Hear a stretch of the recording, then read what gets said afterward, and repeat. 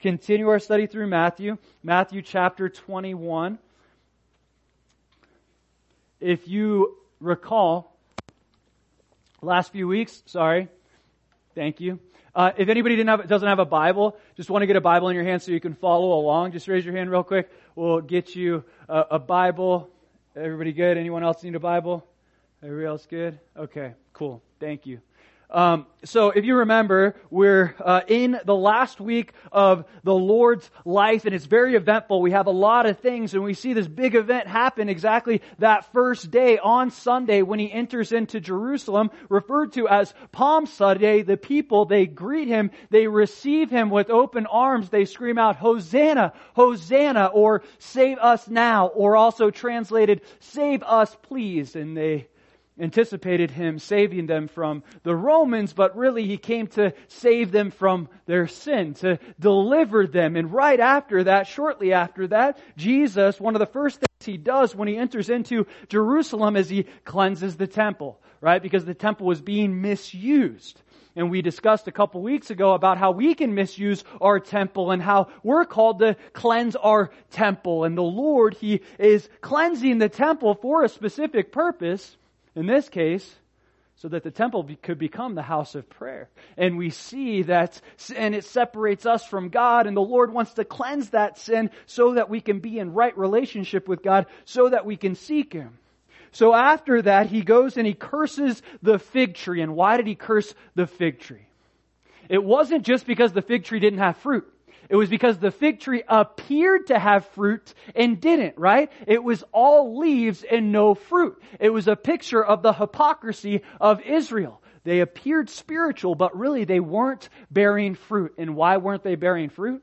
Well, Jesus says because they didn't have faith. They weren't seeking the Lord in faith, so they didn't bear fruit. Now, Jesus, He's going to have another encounter with the religious leaders. If you remember when the last encounter He had with them, He cleansed the temple. So there's an issue that's going to arise. And Jesus, ultimately in cleansing the temple, He put into question the authority of the religious leaders because of how they were operating. They weren't honoring God. So now we're going to see in this text, the Pharisees, religious leaders, chief priests, elders are going to come to Jesus and they're going to put His authority into question. But Jesus, He's not going to be fooled. He's going to get to the heart of the issue. Their problem, their issue isn't just with the authority of Jesus. They have a problem with authority, period. Which brings me to the title of this teaching, Problems with Authority. Problems with authority? Well, there's a question mark right there for a specific reason. The reason is, I don't know the answer. Do you have a problem with authority? Do you have that rebellious spirit? Well, the Bible tells us that we all have this sinful nature, that we all have a predisposed tendency to rebel against God. So God, He puts authority in our lives to teach us submission. See, submission to authority is crucial to the Christian faith. In this text, we're going to see, as the Pharisees put the Lord's authority into question, Jesus is going to ultimately lead them to the truth. The truth is, He is the ultimate authority. Jesus does this with love. He does this with patience. He does this with kindness because His heart is that they would know the truth, that they would be set free by it, that they would recognize Him as their King, as their Savior, as their Lord, that they might repent and be saved. If you would with me, Matthew chapter 21. We'll read the text and we'll pray. Matthew 21 verses 23 to 32. Now when He came into the temple, the chief priests and the elders of the people confronted Him as He was teaching and said, "By what authority are you doing these things? And who gave you this authority?" But Jesus answered and said to them, "I also will ask you one thing, which if you tell me, I likewise will tell you by what authority I do these things. The baptism of John, where was it from? From heaven or from men?" And they reasoned among themselves, saying, if we say from heaven, he will say to us, why then did you not believe him? But if we say from men, we fear the multitude, for all count John as a prophet. So they answered Jesus and said, we do not know. And he said to them, neither will I tell you by what authority I do these things. But what do you think? A man had 2 sons, and he came to the first and said, son, go work today in my vineyard. He answered and said, I will not. But afterward he regretted it and went. Then he came to the second and said likewise, and he answered and said, I go, sir, but he did not go. Which of the 2 did the will of his father? They said to him, the first. Jesus said to them, assuredly I say to you that tax collectors and harlots enter the kingdom of God before you. For John came to you in the way of righteousness, and you did not believe him. But tax collectors and harlots believed him. And when you saw it, you did not afterward relent and believe him. Let's pray. Lord, we thank you for your word. We ask once again that you would enlighten the eyes of our understanding, that you would teach us by your Spirit, that we would be impacted and changed by your word, that you would really get to our hearts. God, we want to grow. We want to be better. So please make us better. In your name, amen. All right. Matthew chapter 21, picking it back up in verse 23. We're going to take it slow this time, dive in as deep as we have time to do. It says, now when he came into the temple, as I had mentioned before, the last time he was in the temple, he did what? He cleansed it, right? And those religious leaders were in support of what was happening in the temple. These are the chief priests. These are the elders. They were okay with the temple being used as a business. So when Jesus came in there, he directly disrespected them, in other words, because they needed to be, but he challenged their authority. So now Jesus, he's going back into the temple to cleanse it. See, Jesus, he's focused on ministry, but he knows an issue is going to arise. He's not looking for a fight, but he sure isn't going to back down from one. And that's exactly what happens, if you will. Looking back at verse 23, it says, the chief priests and the elders of the people confronted him as he was teaching. As he was teaching in the temple, the chief priests, the leaders, they confront him. Imagine if someone came in here right now and confronted me as I was teaching, to be like, oh my, I wouldn't know what to do. What do I even say? What do I do? But we all be like, what is going on here? But this is Jesus. And I mean, this is Jesus we're talking about. And these religious leaders, they confront Jesus as he's communicating the Word of God. This reveals something about their hearts. What? They would rather listen to themselves speak than listen to the Word of God. See, they're more concerned about keeping their positions of authority than they are about seeking relationship with God. God is sitting right in front of them, wanting relationship, and we see that in this text. But they don't want it. They would rather prove themselves right. They would rather cut him off. They would rather not hear the Word of God. They would rather hear themselves. And this is going to cost them dearly. Again, Jesus just challenged their authority by cleansing the temple, and now that's ultimately what they are going to do to Jesus. They're going to challenge his authority. That's what it says here. Still in verse 23. Next sentence. So as he was teaching, they said, by what authority are you doing these things? They are questioning the authority of Jesus Christ. We know Jesus Christ is God. So ultimately, they're questioning the authority of God. Point number 1. God desires our submission more than our questions. God desires our submission more than our questions. Now, this point is in context to the text. It's not that we should never ask God questions. He invites us in to reason with Him in Isaiah. But when we question authority, that's not something that God supports. That's not something that honors God. And I'm not just talking about the authority of God, questioning the authority of God, because that's what they're doing. I'm also talking about questioning the authority of man. See, the Bible is very clear in communicating our response to authority. We see some scripture here in Romans chapter 13, verses 1 and 2. I'll read it for you. Let every soul be subject to the governing authorities, for there is no authority except from God, and the authorities that exist are appointed by God. Therefore, whoever resists the authority resists the ordinance of God.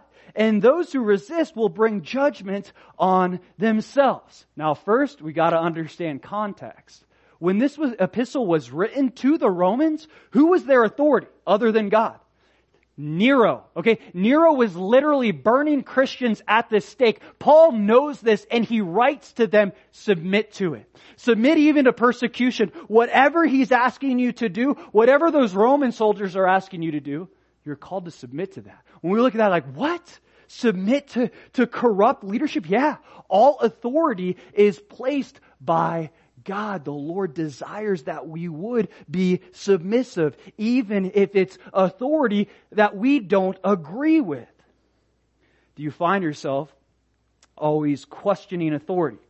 Do you find yourself ever doing this? When you're asked to do something, do you always ask why? Why are you asking me to do? I'll do it if I understand. Okay, if I understand, I'll do it. But the Lord, He calls us to do things whether we understand or not.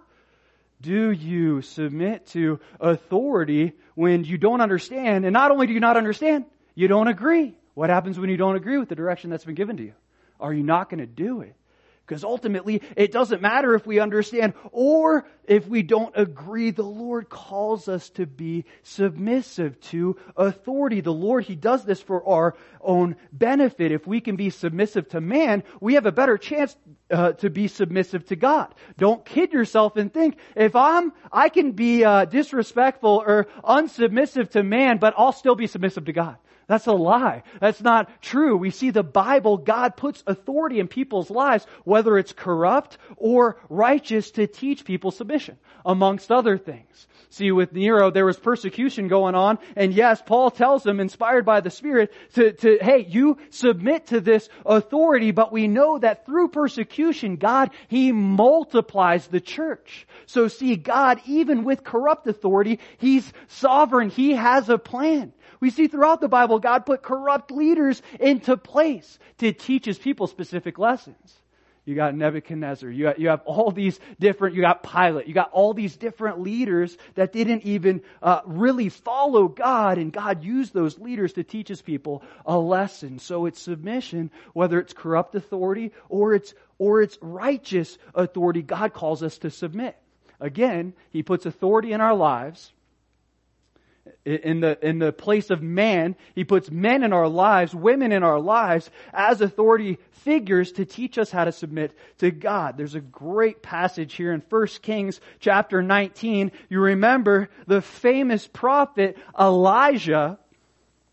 He did so many miracles, so many amazing things. But then there came a time where his ministry was going to end. He was going to be taken up to heaven. So God had him appoint a new prophet in the person of Elisha. Now look what happens here in 1 Kings chapter 19. So Elisha, verse 21, turned back from him, skipped to the last sentence. Then he arose and followed Elijah and became his servant. See, before Elisha could become a great prophet, he had to know how to become a great servant. Why? Because if Elisha can't learn how to submit to Elijah, then he certainly isn't going to learn how to submit to God. So God, He puts authority in our lives to teach us submission. That submission, again, is whether we agree or disagree, whether we understand or we don't understand the call to submission. It can be difficult, but it's the truth of the Scripture, and God does it, again, for our own benefit. So when we see in our society, people always say, Trump is not my president. It doesn't matter what I think about Trump or what you think about Trump. He is our president. He is the authority that's there. It doesn't matter what we think. When you look at some of the outrage and different things, leaders getting shot and attacked and all, it's like, wait a minute, your problem isn't just with the specific authority that's been put in place. Your problem, the Bible says, is with the authority of God. You have a problem with the authority of God. I've had many leaders in my life that I didn't always see eye to eye with. That I was like, God, why are you torturing me by putting me under this person? But each and every time there was a lesson to be learned. God had something that He wanted to teach me. When I was in Calvary House, we had this motto, this phrase, no matter what was asked of you, you just said yes or no problem. That was your response. Yes or no problem. So literally, if they asked you to dig a hole, you spend an hour digging it to plant a tree. I don't know why you'd plant a branch. Plant a tree. And then they said, I don't like that spot. Dig a hole over here. Fill that one back in. Okay, dig this hole. I don't like that spot. Dig a hole over there. It's not that they didn't like the spot. What are they doing? Seems a little harsh, but they're teaching us submission. Whether it's cleaning a toilet or digging holes and changing the position of the holes, it didn't matter. The point was, God, He asks us to do things that we don't always understand, that we might not always agree with, but if we can learn to submit to these things, the little things, we have a better chance to submit to the bigger things. See, God does use all authority in our life to teach us lessons if we'll allow Him. See, the Pharisees, the religious leaders, the chief priests, the elders, they struggled with authority. Ultimately, they thought they were the authority. So when Jesus questions their authority, they're offended, so they in return put the Lord's authority into question. And that's exactly what they say here. So they confront Him as He was teaching. By what authority are you doing these things? And who gave you this authority? Well, who gave Him the authority? We know that God the Father ultimately gave God the Son the authority. In fact, He says it, if you remember, during that teaching when we talked about the Mount of Transfiguration in Matthew chapter 17, as we see the disciples up on the mountain, we see God come in a cloud, much like He did in Exodus, and He says to the disciples, "This is my Son, in whom I'm well pleased. Listen to Him." Exclamation point. Listen to Him. He is the authority. Okay. He's the authority I've placed in your life. So we see God the Father, He communicated, yes, God the Son does have ultimate authority. And we see God the Son, Jesus Christ, He recognizes the authority that God's given to Him. He says it many times. One of the times He says it here in Matthew chapter 28. I'll read it for you. And Jesus came and spoke to them, saying, "All authority has been given to me in heaven and on earth." All authority has been given to Jesus Christ. But the scribes and Pharisees, they don't recognize that authority. Jesus, though, He's not just going to say, God the Father gave me all authority. I have all authority. No. He's going to be very creative in His response because ultimately He's trying to lead them to truth. If you would with me, Matthew chapter 21, verse 24. But Jesus answered and said to them, "I also will ask you one thing. Which if you tell me, I likewise will tell you, by what authority I do these things." If you want me to answer your question, you got to answer my question. If you answer my question, then I will answer your question. Jesus, gotta love Him. He does this very creatively, and we'll get into it in a moment. But one thing I want to point out is Jesus, He doesn't get defensive. He doesn't say, "Hey, I am the Son of God and I'll strike you down where you stand." He doesn't try to prove His authority. He doesn't try to prove His point. He tries to lead them to truth. See, when people question us, whether it's our motives or our authority or just question us in general, our intentions, whatever, it's easy for us to get offended, right? And what do? We get defensive. And we say, no, this is why I'm doing what I'm doing, or this is the position I've been put in, so I'm allowed to say these things or do these things, or whatever the case may be. We have this tendency when people question us to get defensive, but not Jesus. Why? He doesn't have to prove Himself. He knows who He is. He's confident in His calling. He knows He's the Son of God. He doesn't have to prove it to anyone, but He will try to lead them to that truth. Look at the next verse, verse 25, Matthew chapter 21, verse 25. Here's this question: the baptism of John, where was it from? From heaven or from men? So He asks these religious leaders this question because He's trying to lead them to this truth. If they don't recognize the authority that God gave John the Baptist, then they're not going to recognize the authority that God gave Jesus Christ the Son. So basically He's trying to lead them, and He says, if you can answer this question right, then you'll get the question that you asked right. Again, He's trying to slowly lead them to the truth. He doesn't just give them the truth on the platter. He doesn't just force feed it to them. No. He leads them to it. He guides them to it. Jesus, He doesn't just want to tell them that He's the ultimate authority. He wants them to discover it.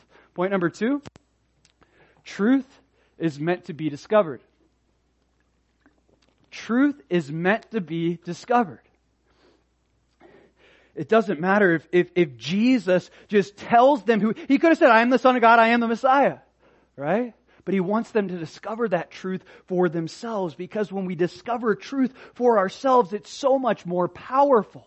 Yes, we're called to communicate the truth, and me especially, I have a calling to communicate truth. But sometimes it's so much more powerful to lead people to truth. I'll often have students or different people ask me for my teaching notes. They'll ask me for my teaching notes, but you know what? I rarely ever give them out. And it's not because I want to hide them. It's not because I don't want you to know what I have on here. I want you to see, I want you to know this stuff. I'm communicating these things, but the reason why I don't give them out very often is because I know if they seek the truth on their own, if they discover these truths for themselves, they're never going to forget it. Think about it. How many times do you sit in a sermon and how much do you really remember? Okay, how much do you really remember from a message? You might remember a good chunk, right? If you're paying attention, if you're focused. But I guarantee you, I remember more of the message than you do because I'm studying it. I'm putting the time there. And when I'm putting the time in seeking the Lord, I'm discovering these truths.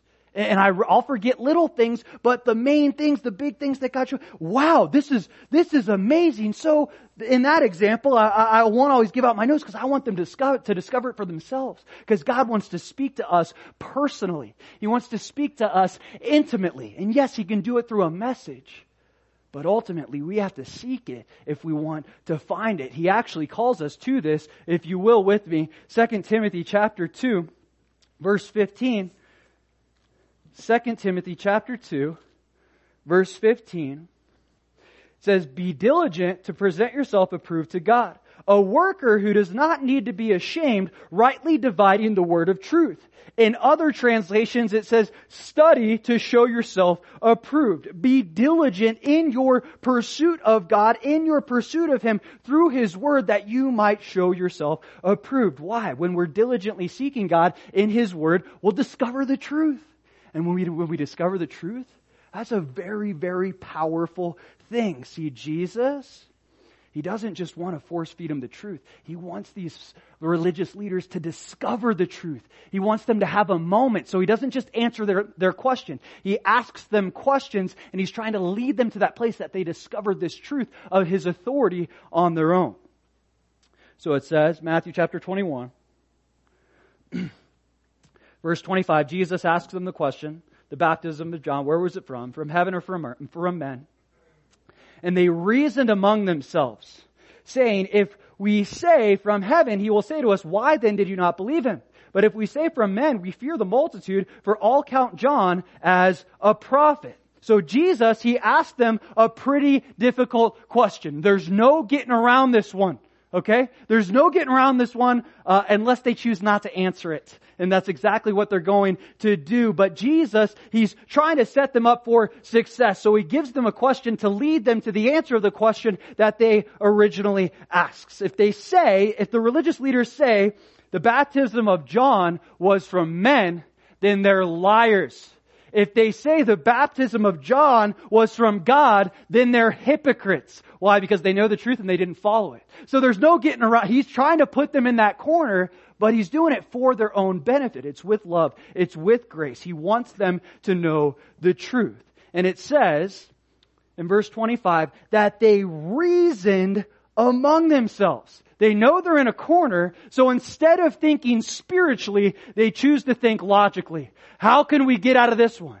They're not concerned with knowing the truth. They're concerned with getting out of this situation so that they can maintain their positions of authority. See, their reasoning is ultimately going to lead them away from the truth, and that's not what the Lord wants for them. Point number 3. His truth is greater than our reasoning. His truth is greater than our reasoning. He's trying to bring them to truth, but they're not taking it. They're not biting the bait. They want to continue to reason to maintain, again, that position of authority. Their faulty reasoning literally is going to cost them their souls. But this doesn't just apply to the religious leader. This could apply to any of us. The Lord is very clear about this leaning on your own reasoning thing, right? Leaning on your own understanding. What does He say? It's Proverbs chapter 3 verses 5 and 6. It says this, trust in the Lord with all your heart and lean not on your own understanding. In all your ways acknowledge Him and He shall direct your path. It says don't lean on your understanding. Lean on the Lord. Lean on His truth. Now that doesn't mean that there's not a place for reasoning and understanding. The Lord calls us to love Him with all our mind. So there is definitely thinking involved as a believer. Again, in Isaiah, He invites us to reason with Him, to think through these things, to ask Him some questions. But when we get to a situation where our reasoning and understanding is conflicting with the Word of God, guess what's wrong? It's not the Word of God. It's our reasoning. So something needs to change. See, they have faulty reasoning and it's leading them away from the truth.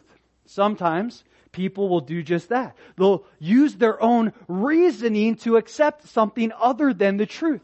I'll give you an example. You see this with many atheists and even some agnostics. Technically, I guess they would be atheists. It's hard to really fathom a true atheist. That's for another time. But when you look at an atheist, often what they'll do, one of the main arguments they'll use, I can't understand how there can be all this suffering in the world with a loving and perfect God. They can't understand it. The Bible addresses these issues. We have a loving and perfect God that didn't come to get away from suffering. No. He came to solve the problem of suffering. Jesus addresses this so many times. That was His mission. But the atheists, because they can't understand how there can be a loving and perfect God and how He can allow suffering, therefore there must not be God. Just because you can't understand it means that He's not there. Just because you can't wrap your mind around it means that He doesn't exist. That's reasoning leading someone away from the truth. See, it's not just for the atheist. It's for the believer as well. It's for the Christian. See, we can sometimes lean on our own understanding, our own reasoning, instead of leaning on God's Word, leaning on His direction. We can make decisions solely based on what makes sense.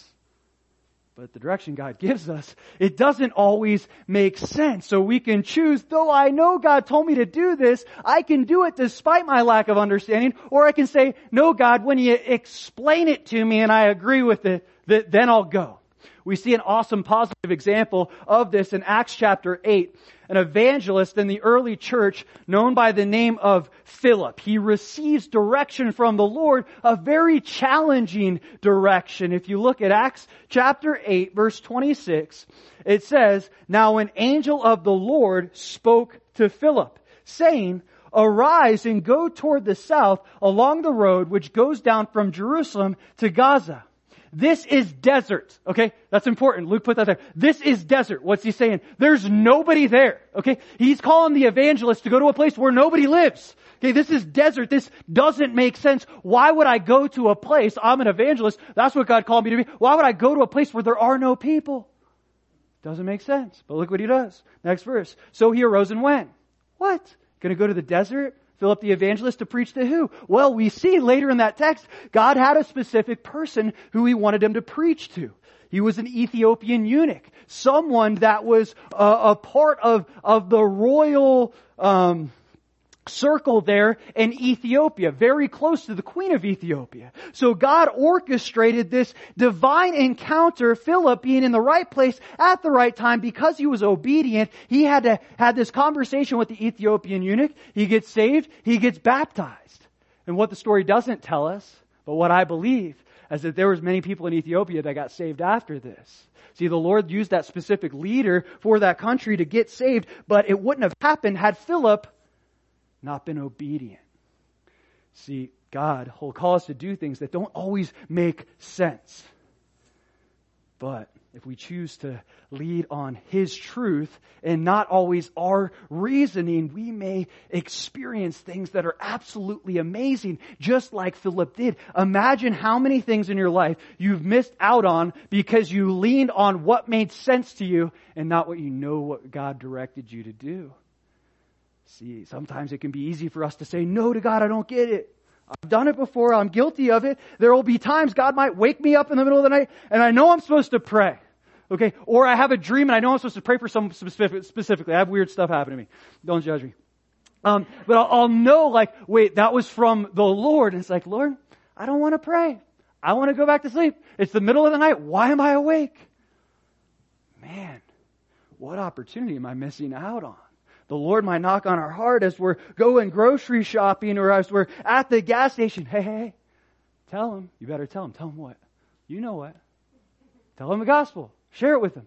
But not really feeling it. Like, I don't know. What if they ask me a hard question? Just tell Him the gospel. It's like, no. What would have happened if you did it, if you listened, if you spoke to that? Wait, this guy, he's like covered with tattoos. He looks really mean and there's no way that guy's going to accept the gospel. It's like, are you serious? For all you know, that guy could get saved and his whole household. We don't know. But the Lord, He directs us to do things that don't always line up with our understanding, with our own logic. See, the Lord, He's trying to lead the Pharisees to truth, but they're stuck on their own logic. They're stuck on their own reasoning, and they're going to miss out. They're going to miss out on the truth of who Jesus is. They're going to miss out on the truth of the gospel. They're literally this because they won't accept it. They're going to lose their souls. Many of them. Those who don't repent later. Some of them will. Matthew chapter 21, verse 27.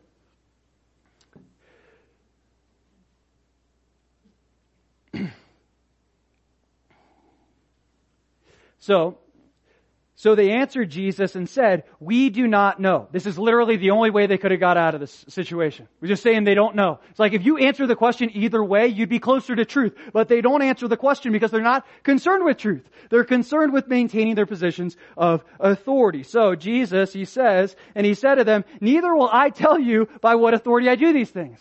Jesus is not playing their game. I'm not going to play this game with you. Okay, if you don't want to know the truth, that is what it is.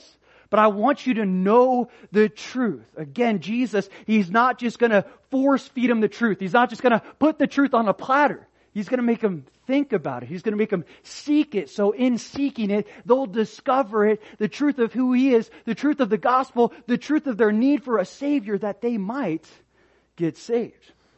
But Jesus, He doesn't just do this with them. He does it with us. He doesn't force feed us the truth. If we want to know the truth, we got to seek the truth. And He is the truth. I am the way, the truth, the life. No one comes to the Father except through me. As we seek Jesus, we find truth. But if we don't seek Jesus, how can we expect to know the truth? Jesus, though, because He's so loving, because He's so gracious, because He's so compassionate, He's not going to give up on them. This could have been like a walk away moment for Jesus. All right, you don't want to know it, I'm going to walk away. No. He takes the time. He's going to give them 3 parables in a row to try to get this truth across to them. He knows they're hard-hearted. He knows they're hard-headed, and He doesn't give up on them. And He communicates parables. Now, if you remember back in Matthew 13, so long ago, we discussed thoroughly parables, the 7 parables there. But to refresh your memory, or if you weren't there, the word parable in the Greek is this word parabolo. Okay, it's parabolo, and what it literally means is to cast alongside. Let me give you a visual. Anyone ever fish in here? No, okay. Some people. Well, imagine if you had fished in your life. When you go fishing and you fish with a lure, let's say, okay, you don't just try to hit that fish in the mouth with the lure and expect the thing to bite it, right? It ain't going to happen. The thing's going to swim away. But if you cast it alongside of the fish and you start reeling it in, what happens? That fish gets interested. And the fish starts coming towards the bait. And ultimately, the fish bites the bait. And now you caught yourself a fish. Same kind of idea about the parabolo thing. Parable. Jesus, He doesn't just force feed us the truth. He communicates in such a way that we got to seek it. Wait, what does this really mean? Lord, what are you trying to communicate to me? I want to know what this is. And as we seek it, we find it. See, Jesus, He's not interested in just feeding these Pharisees. He's interested in leading them to a place where they bite the bait. Because when they bite the bait, he gets them in the boat. Then they're saved. He wants to lead them to truth. He's a fisher of men, and he uses parables as a way to catch man's attention to hopefully save their souls. Matthew chapter 21, verse 28. So this is the first parable. We'll just go through one today. But what do you think? A man had 2 sons, and he came to the first and said, "Son, go, work today in my vineyard." He answered and said, "I will not," but afterward he regretted it and went. So, we see this parable of 2 sons. We can't say for sure if one's saved and the other isn't saved. We don't know what happens after this story. Okay, but we do know what the Lord's trying to communicate to us is the difference between a repentant sinner and a Pharisee who's unrepentant. That's the basic main thing he's communicating, but we're also going to discuss and see this applies to the Christian as well, both sides of it.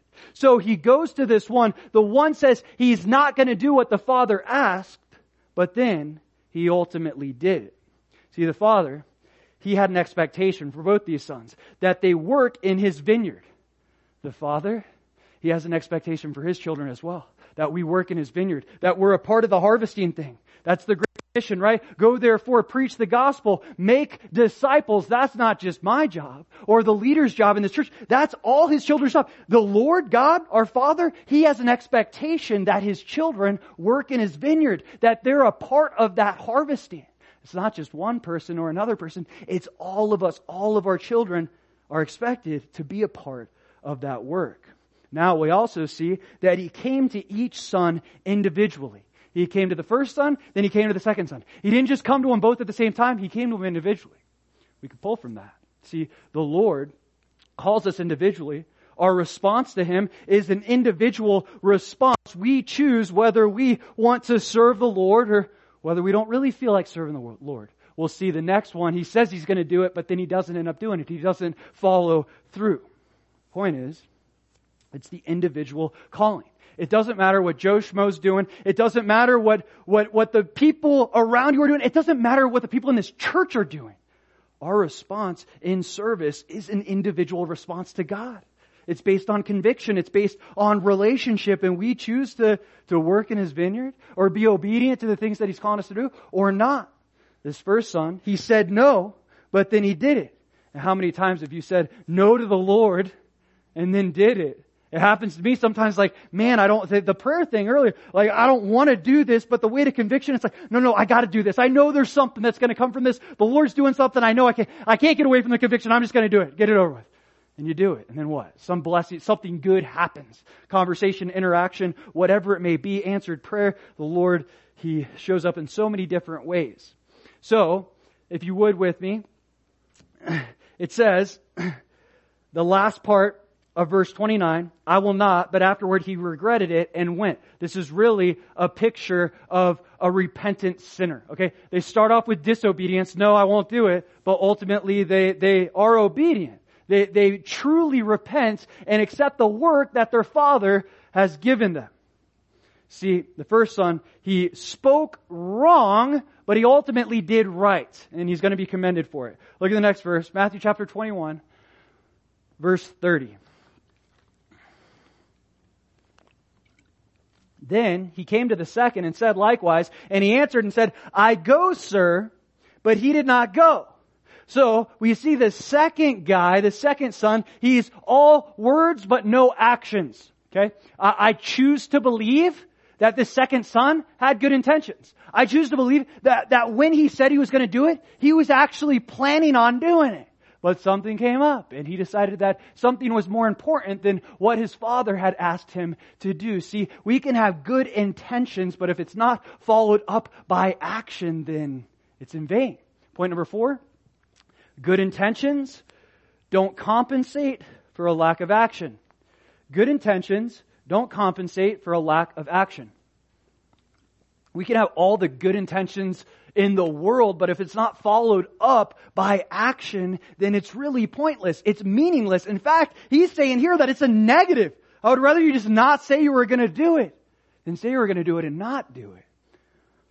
See, we see this in the church as well sometimes.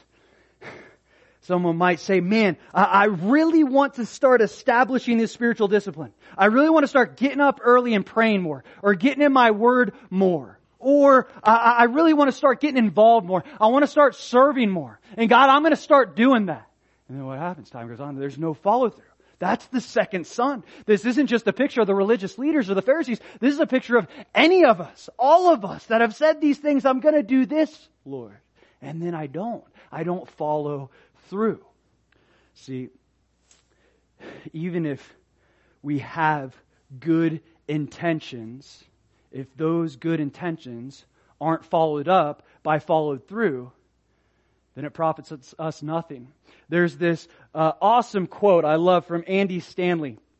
He says this: direction, not intention, determines our destination. Okay? Direction, not intention, determines our destination. Meaning, I can have all the right intentions, all the good intentions in the world. If I'm not following a certain direction, I'm not going to get into my intended destination.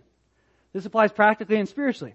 If you want to be the next top model, you can't go to Dunkin' Donuts and eat donuts every day. It just doesn't work, right? If I want to get physically fit, I gotta do something about it, right? I gotta eat right. I gotta put the work in, the effort. I can intend on being like the most athletic person in the world, but if I'm not taking the steps, walking in obedience, following the direction, I'm never going to get to my destination. This isn't just practical, it's spiritual. See, we can have all the intentions of the world in growing spiritually and establishing those disciplines and getting more involved. But if there's not follow through, if we're not following that line, that direction, we're never going to get there. We're not going to grow spiritually if we're not being spiritual. It's as simple as that. We can want to be spiritual. We can want to grow spiritually, but if we're not making the decisions to establish spiritual disciplines and do spiritual things, we're not going to grow. See, the second son, he had good intentions, but his intentions, they weren't followed up by actions. He was all talk and no action, just like the Pharisees. Jesus will say later in Matthew 23, do what they say, but not what they do. Okay? They say the right things, but they're not doing the right things. Second son, Matthew chapter 21, verse 31. Which of the two did the will of his father? They said to him, the first. Jesus said to them, assuredly I say to you that tax collectors and harlots enter the kingdom of God before you. They got it. This was an easy one. Jesus wasn't trying to blow one over their heads. It's like, you get this, right? We get the first one was the one that was obedient, even though he said no, and ultimately he did what the Father was calling him to do. See, he says, the tax collectors and harlots enter the kingdom of God before you. So they understand the truth that he's trying to get across.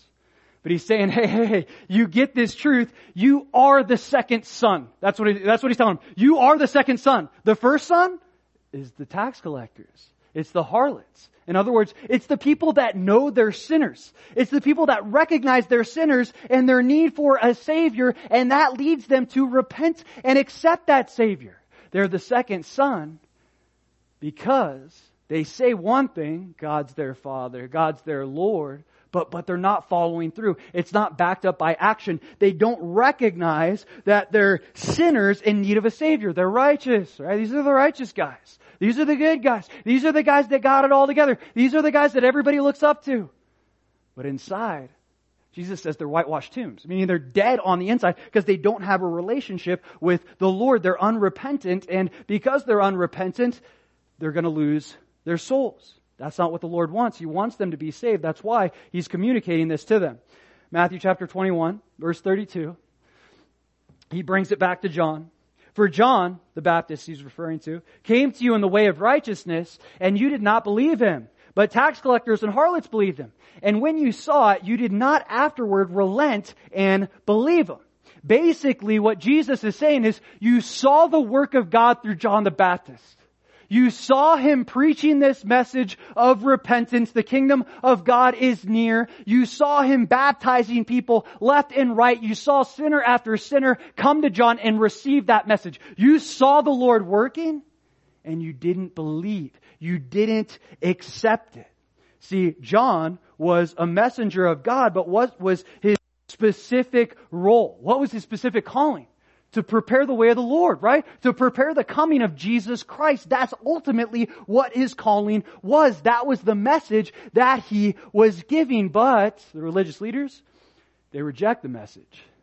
And by rejecting John and his message, they were ultimately rejecting God. See, if we don't recognize the authority of God's messengers, then we won't recognize the authority of God. Fifth and final point. Rejecting God's messenger is rejecting God. That's what Jesus is telling him. You rejected John, and by rejecting John, you rejected God. You rejected the one that you claim to serve. See, because the religious leaders rejected the authority of John, they rejected the authority of Jesus and therefore ultimately rejected the authority of God the Father. See, they didn't like John's message of repentance. They didn't want people correcting them. They didn't want to change. Repent for the kingdom of God. Nah, we don't need to repent. We're good. We're righteous. We do all these things. We tithe the cumin. We tithe all our seasonings. We do all this stuff. We do the little things. They were missing the bigger things. Love, mercy, faith. The things that were more important. They didn't realize their need for repentance. They didn't like someone telling them that they needed to change. In Matthew chapter 11, Jesus communicated this to them previously this way. In Matthew chapter 11, verse 18, "For John came neither eating nor drinking, and they say he has a demon. The Son of Man came eating or drinking, and they say, look, a glutton and a winebibber, a friend of tax collectors and sinners. But wisdom is justified by their children." See what's happening? The religious leaders, they're rejecting the messenger because they don't like the message. And because they're rejecting the message, they're rejecting the God that inspired this message. Sometimes it's hard when people tell you need to change. But do you reject God's messenger or do you accept it? And I'm not just talking about me speaking from the pulpit. God will speak through so many different people. He speaks through donkeys. He'll speak through sinners. Do you reject the message because of the messenger? The Lord will use anything if we allow Him to. He wants to grow us. He wants to mold us. He wants to change us. But if we're not receptive to the message, it's not going to happen. And because they're not receptive to this message, because they rejected the messenger, they're ultimately rejecting their salvation. They're not going to enter the kingdom of God like Jesus wants them to.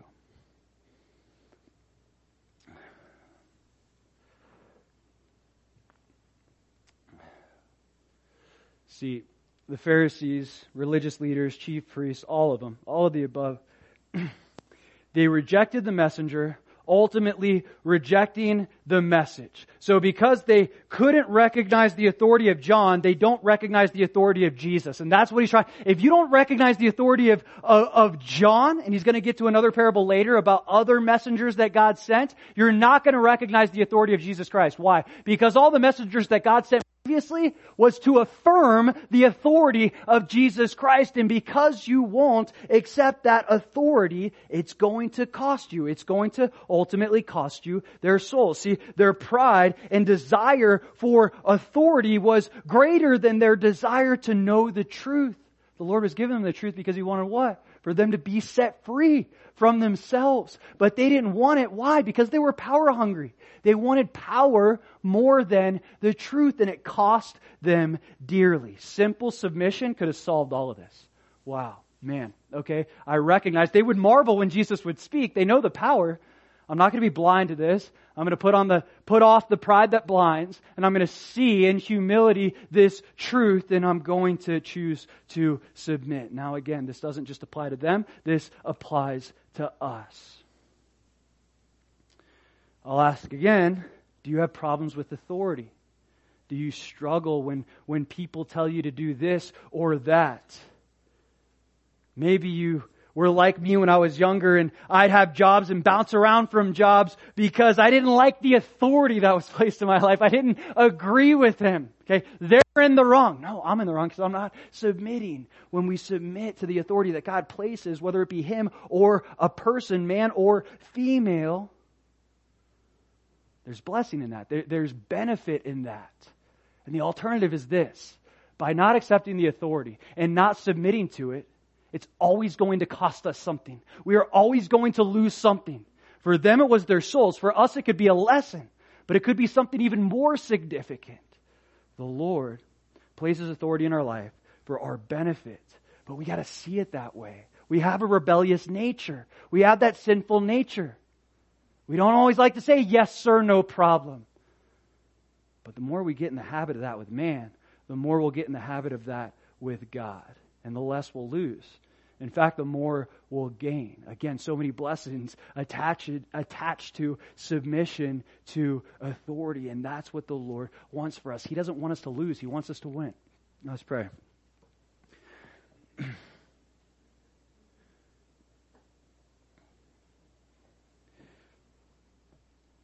Jesus, we thank you for the text and God, how you use authority and how you're so compassionate with us when we question and we rebel and we don't agree, just as you were with the religious leaders. And you're so determined to give us the truth, but again, as we see, you don't force it down our throats. Lord, I pray that we would be seekers of truth, that we would be led by your truth and not our understanding, that we would be submissive, not just to you, but to the authorities that you place in our lives, whether it be government or a job or whatever it may be. And in that, Lord, we would see what you're trying to teach us. We would see how you're trying to grow us. God, we would see the benefit of that, because we know you only ask us to do things for our benefit. In your name, amen.